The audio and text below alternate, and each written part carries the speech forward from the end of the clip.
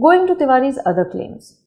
He claims that Bose cooperated or was forced to cooperate with the Islamist Muhammad Iqbal Shedai and took over his Azad Hind force and used his broadcasting agency. I quote from his article. Bose had to cooperate and compete with Shedai, take his help in settling up his own radio infrastructure, even staff, and retained even the name of Shedai's organization Azad Hindustan, with a minor abridgment as Azad Hind. These pressures would further force Bose to demonstrate himself as being a fellow traveler of the Islamists. Bose is a fellow traveler of the Islamists, a path not new to him anyways.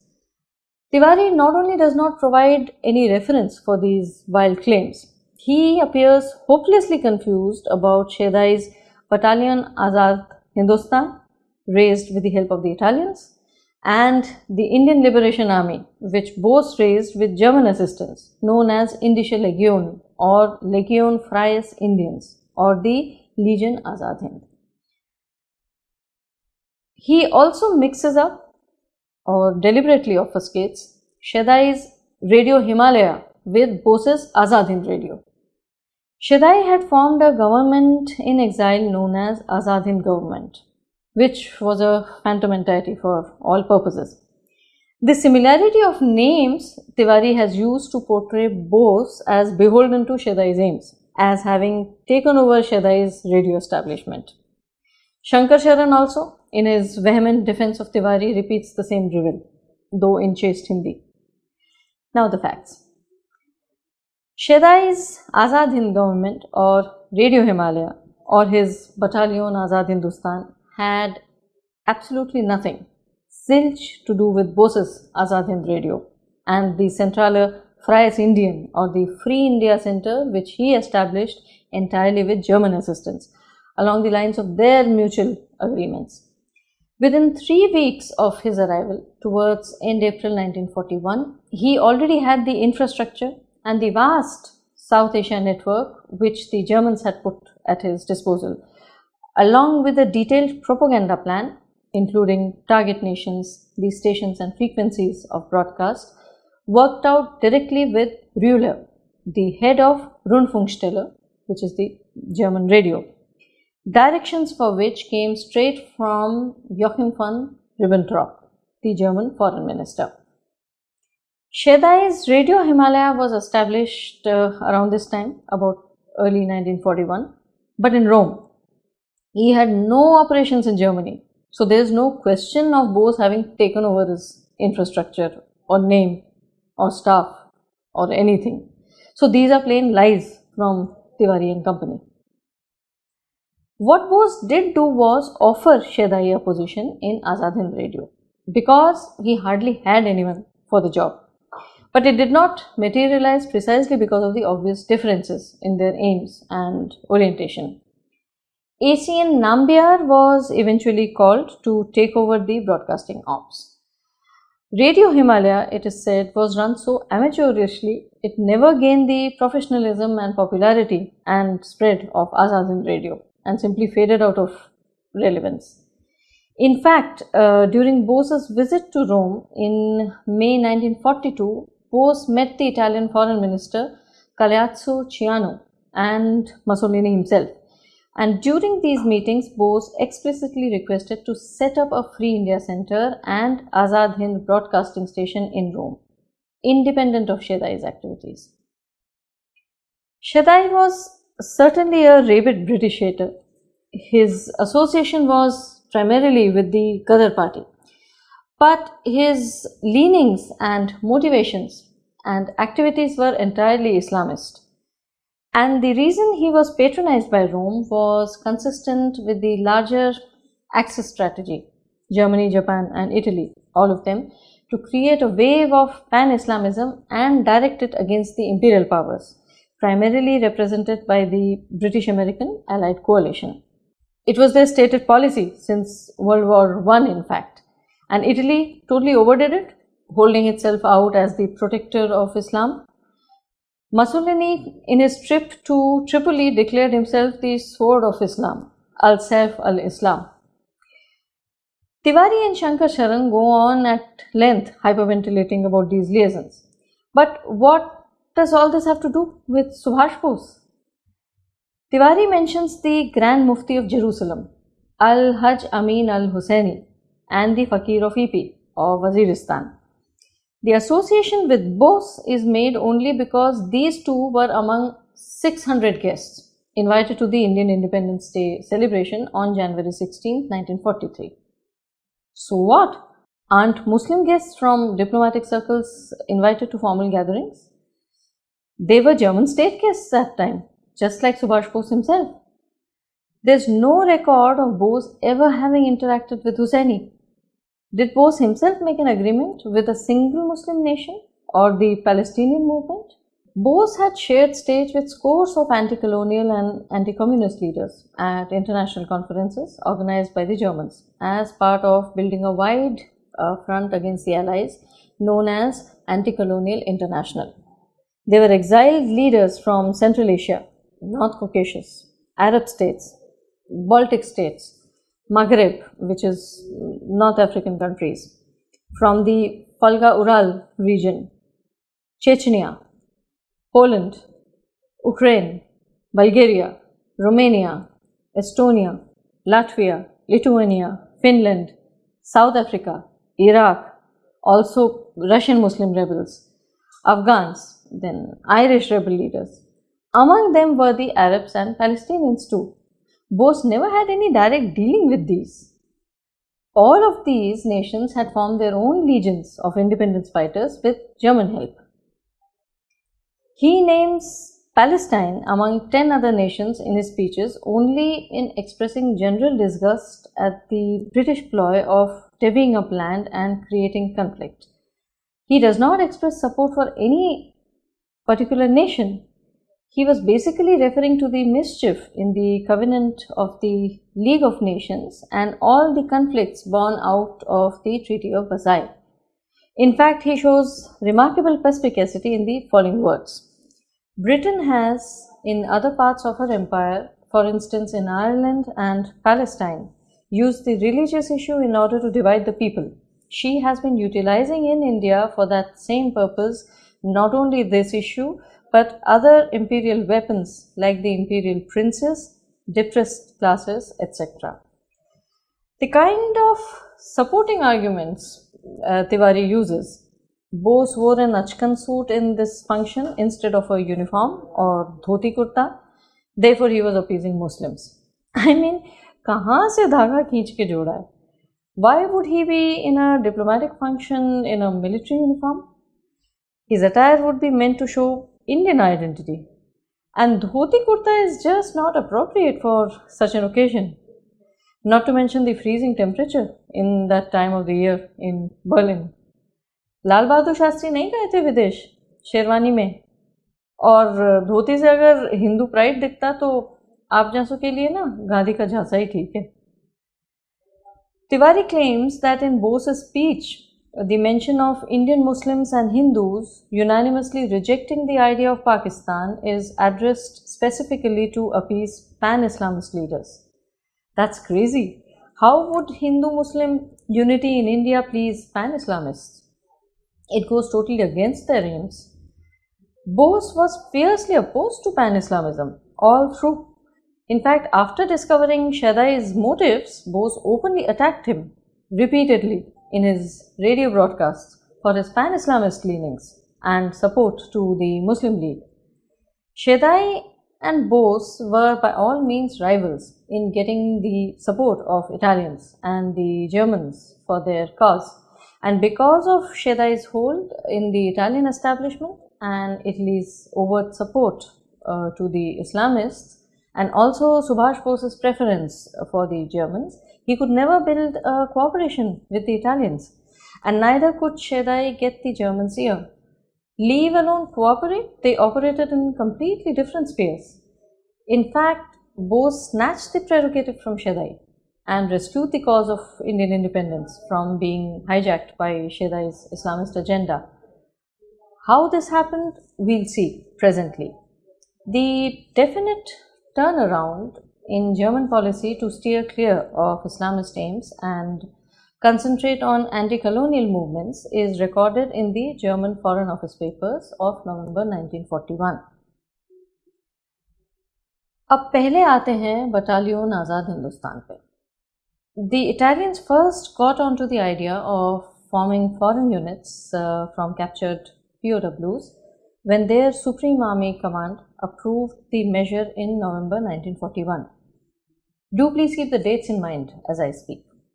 The first of these, under the Military Regrouping Center, was established in May 1942, called Centro A, consisting of Arabs, Iraqis, Syrians, North Africans and Palestinians. Centro T, consisting of rebel Tunisians, was formed on July 2nd, 1942. And Centro I, the force raised from Indian POWs captured during the North African campaign, was formed on July 15th, 1942. Thereafter, the Military Regrouping Center was reorganized in August 1942, following which Battalion Azad Hindustan was created out of Centro I. When? October 23rd, 1942. And when was Bose's Indian Legion created? April to May 1941. And Tiwari ji says Bose took over Shedai's Azad Hindustan Battalion. मतलब भयंकर गड़बड़ है इनकी chronology में. Let us look at the timeline of the Indische Legion now. It began with Bose's meeting with the German Foreign Minister Ribbentrop in April 1941, where he had included the point in the agenda of raising an Indian contingent with the Indian POWs. In April itself, he met cavalry officer Walter Harbisch, who had already been training an Indian commando unit comprised of Indian civilian volunteers for ops in the northwest frontier of India. What those ops were, we'll see later. In this meeting, plans were finalized to build an infantry unit starting with Harbisch's unit. This was the beginning of the Indische Legion, though it would still take time to come in battle-ready shape. In May 1941, the first batch of Indian soldiers captured by Germans from the Battle of Tobruk, part of the North African campaign, were inducted into this unit. A steady stream of POWs kept pouring in thereafter, especially after the Battle of Gazala that ended in June 1942.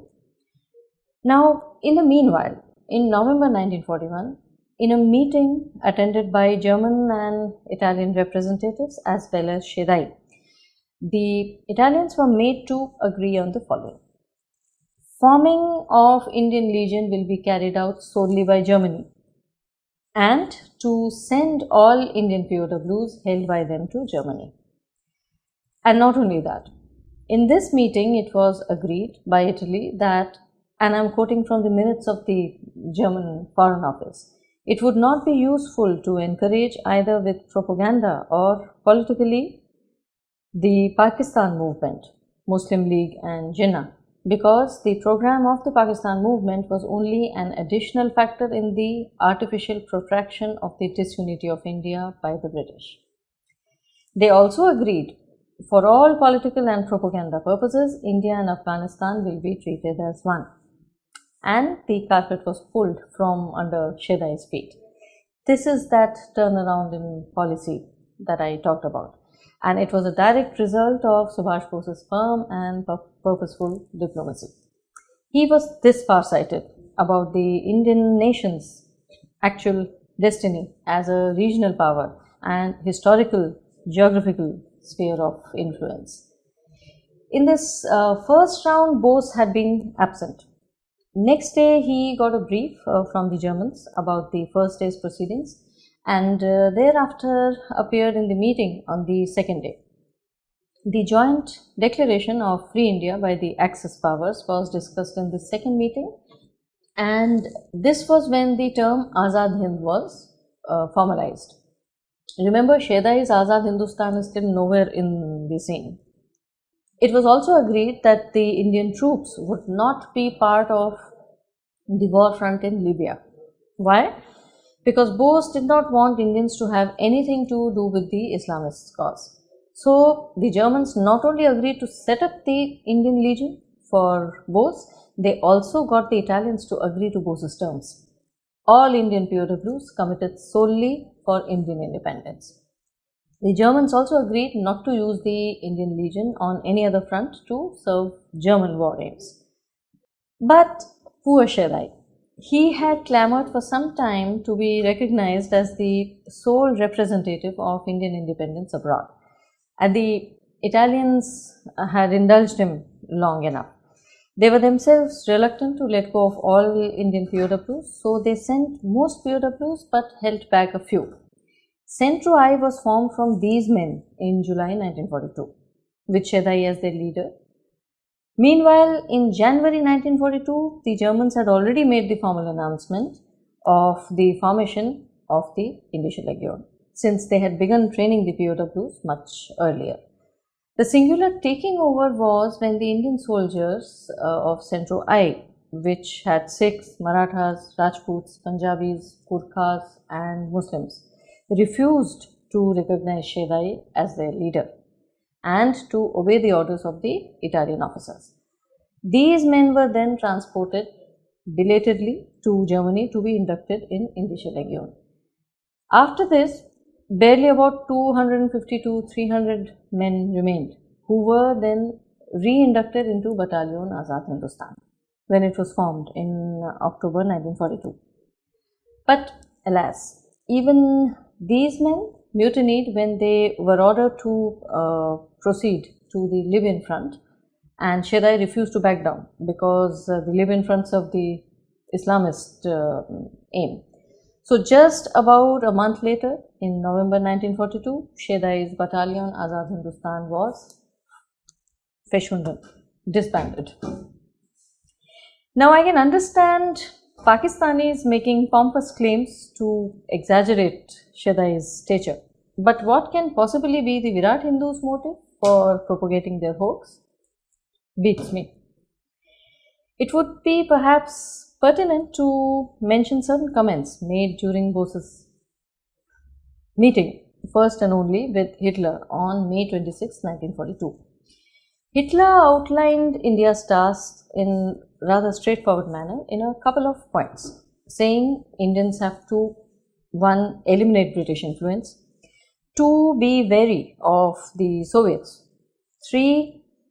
Try to come to an agreement with Japan in order to chalk out a strategy for the eastern frontier, and lastly, internal organization and reconstruction of India, maintaining unity at all costs, preventing the British from partitioning India and weakening it. Hitler was, of course, talking in the background of the cutting up of Germany after World War I. But it is apparent that the Germans were fully cognizant of British mischief. And Bose's reply to this? Tell His Excellency that I have been in politics all my life and I don't need advice from any side. To his German associate, as quoted by historian Johannes H. Voigt, he remarked that Hitler is the German version of the Fakir of Ipi, with whom it is practically impossible to discuss any matter logically even for a few minutes. He also addressed his objection on the racist ideas in Mein Kampf directly to Hitler in this meeting, not edgeways but upfront as an agenda point. He had previously criticized Hitler and German racism openly, and this had been brought to Hitler's notice before the meeting. The meeting was not really successful since Hitler was not at that time ready to commit to Bose's plans of opening a military front in South Asia. He did eventually, but the meeting put Bose firmly on the course towards Far East. So Bose worked with a lot of people, directly or indirectly, but he did not harbor illusions about any of them, neither the Fakir of Ipi, nor Al-Husseini, nor Muslims, and nor would he be pressured or forced to comply or compromise his aims with any of them, not even Hitler.